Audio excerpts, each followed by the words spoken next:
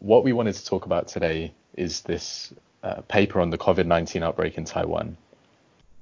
Personally, I've been hearing that Taiwan's been doing a great job of containing it. They've got some of the lowest numbers out of the affected countries. And a lot of people have been saying that they've been doing a good job of how they respond to this outbreak. So we wanted to explore that a bit more, right?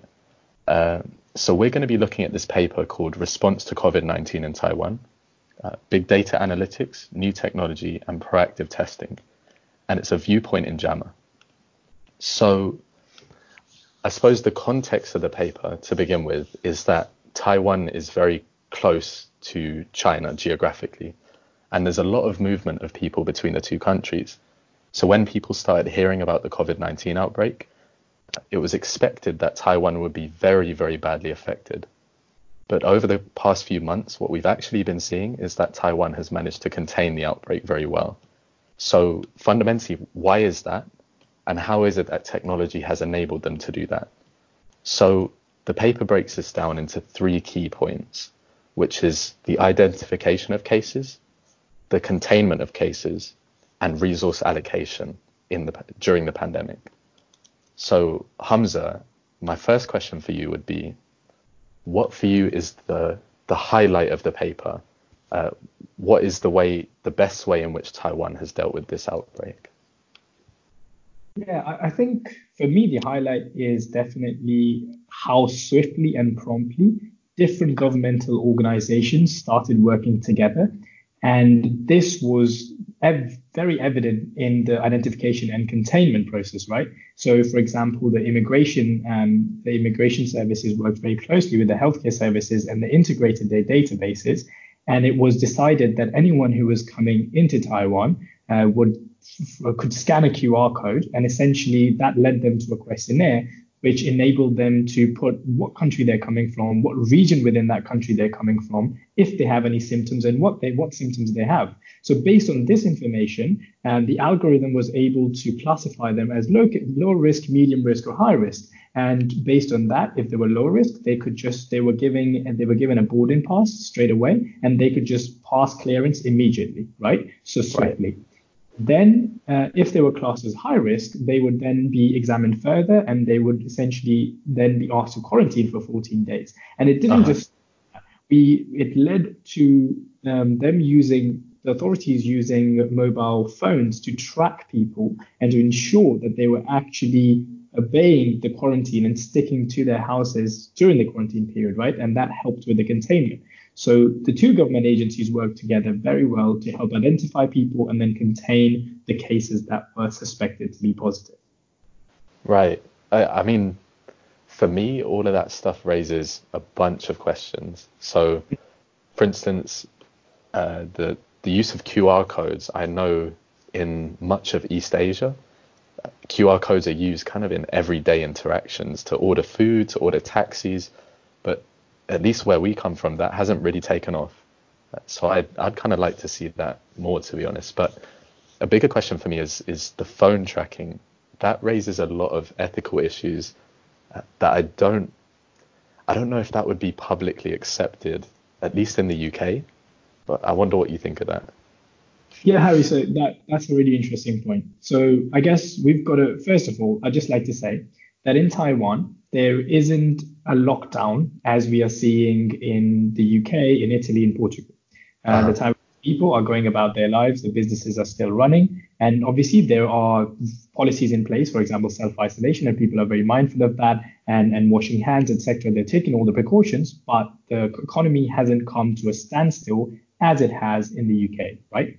And I guess the price that they had to pay for this liberty, is that this level of kind of surveillance and government giving them strict measures and them having to abide by these strict measures, and the consequences of not abiding by these strict measures being quite drastic. So I get that was whether that was a choice that the population was given or not, we don't know. But what we do know is that the population is happy with the way the government has responded, because the government actually carried out a survey, asked the population what they thought about the government's response to the COVID crisis. And about 70 to 80% of the population, or at least the respondents, said that they were satisfied with the way that the government responded to the outbreak. So that says a huge, right? That's a big statement. And the thing is, you can just imagine if the same survey was put out in the UK right now, people would be up in arms. Exactly. So I guess, like, you've asked me a question. You asked me what I thought was a highlight. What about you? What stood out to you the most? Yeah. So for me, the thing that really stood out, I suppose the context for me being that we're in the UK and we're seeing how we're dealing with it, and we're dealing with it in a very reactive manner. Whereas what I've seen from Taiwan is that they're doing what's called proactive case finding. So rather than waiting for a case to present to healthcare services and being tested as positive, the government is now publishing a lot of data, making it widely available to members of the public on suspected cases. So those are cases that are at high risk because of where they've been, or who have been exposed to cases in a confined space. So a good example of that is that there was a cruise ship that docked in Taiwan shortly after the outbreak begun. And I think it was called the Diamond Princess. But anyway, so supposedly 50 people got off that ship. And after they got off the ship, it was publicized that there were a number of cases on board the ship. So there was quite a large scale public panic in Taiwan. But what the government did with that information is that within 24 hours, they managed to track down those 50 individuals and also published all of the locations that they were thought to have been in the last 24 hours, so that people who lived in Taiwan would know whether they may have been exposed or not to these cases. Now, for me, the key thing there is, like, there's obviously a rapid response from the government, but also they're being very transparent with their data. They're sharing it with the public, which is something that we haven't really seen in the UK. And so I think that has got to be the biggest factor that has made Taiwan quite successful here. It's the proactive case finding, going out and looking for those cases and publicizing where they've been. And how do you compare that to, for example, the UK's level of transparency and disseminating information promptly? How do you think we've done compared to that? So I think I actually spoke to a friend in Taiwan recently to try and get their perspective on things. And supposedly a lot of the measures that have been taken this time around are a direct cause of the SARS outbreak in, I think it was 2003. So there was a lot of public disorder at that time. The government apparently didn't really take very good measures to contain that outbreak. There was a lot of panic. There just weren't the different. There wasn't anything being implemented successfully by the government at that time.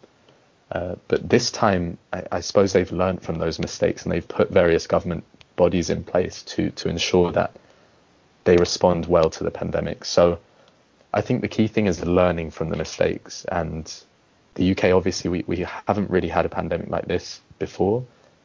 So what I'd want to see from here on in is that we learn from what we did wrong this time, namely late response to the outbreak. And in future, we'd want to prepare very early and hopefully employ this form of proactive case finding. Yeah, and I definitely agree with that. But I guess you don't really have to wait for another epidemic to be able to show the lessons that we've learned and implement the lessons we've learned, right? So we could start taking examples and lessons from Taiwan, from other countries who are doing better than us, and see how we can incorporate some of the same practices within our country to ensure that we get a better handle over the situation.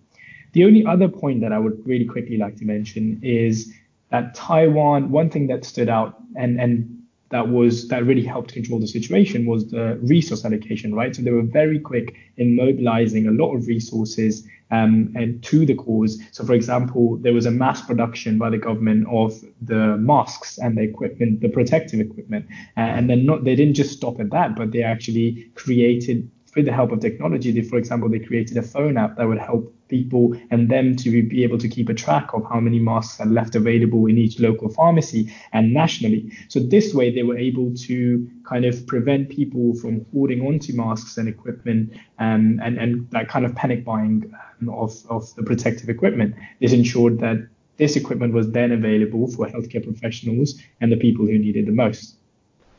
Right. Yeah, it's a good point, and I guess a big factor there was the collaboration between departments, right? Absolutely. All right, so I feel like we've gone through the paper relatively comprehensively, and some really interesting points being brought up there. So I think what we'd love to hear about is other people's opinion on this. We'll be sharing the paper, and I guess how this relates to other people's countries as well. And what lessons they can learn from Taiwan's response.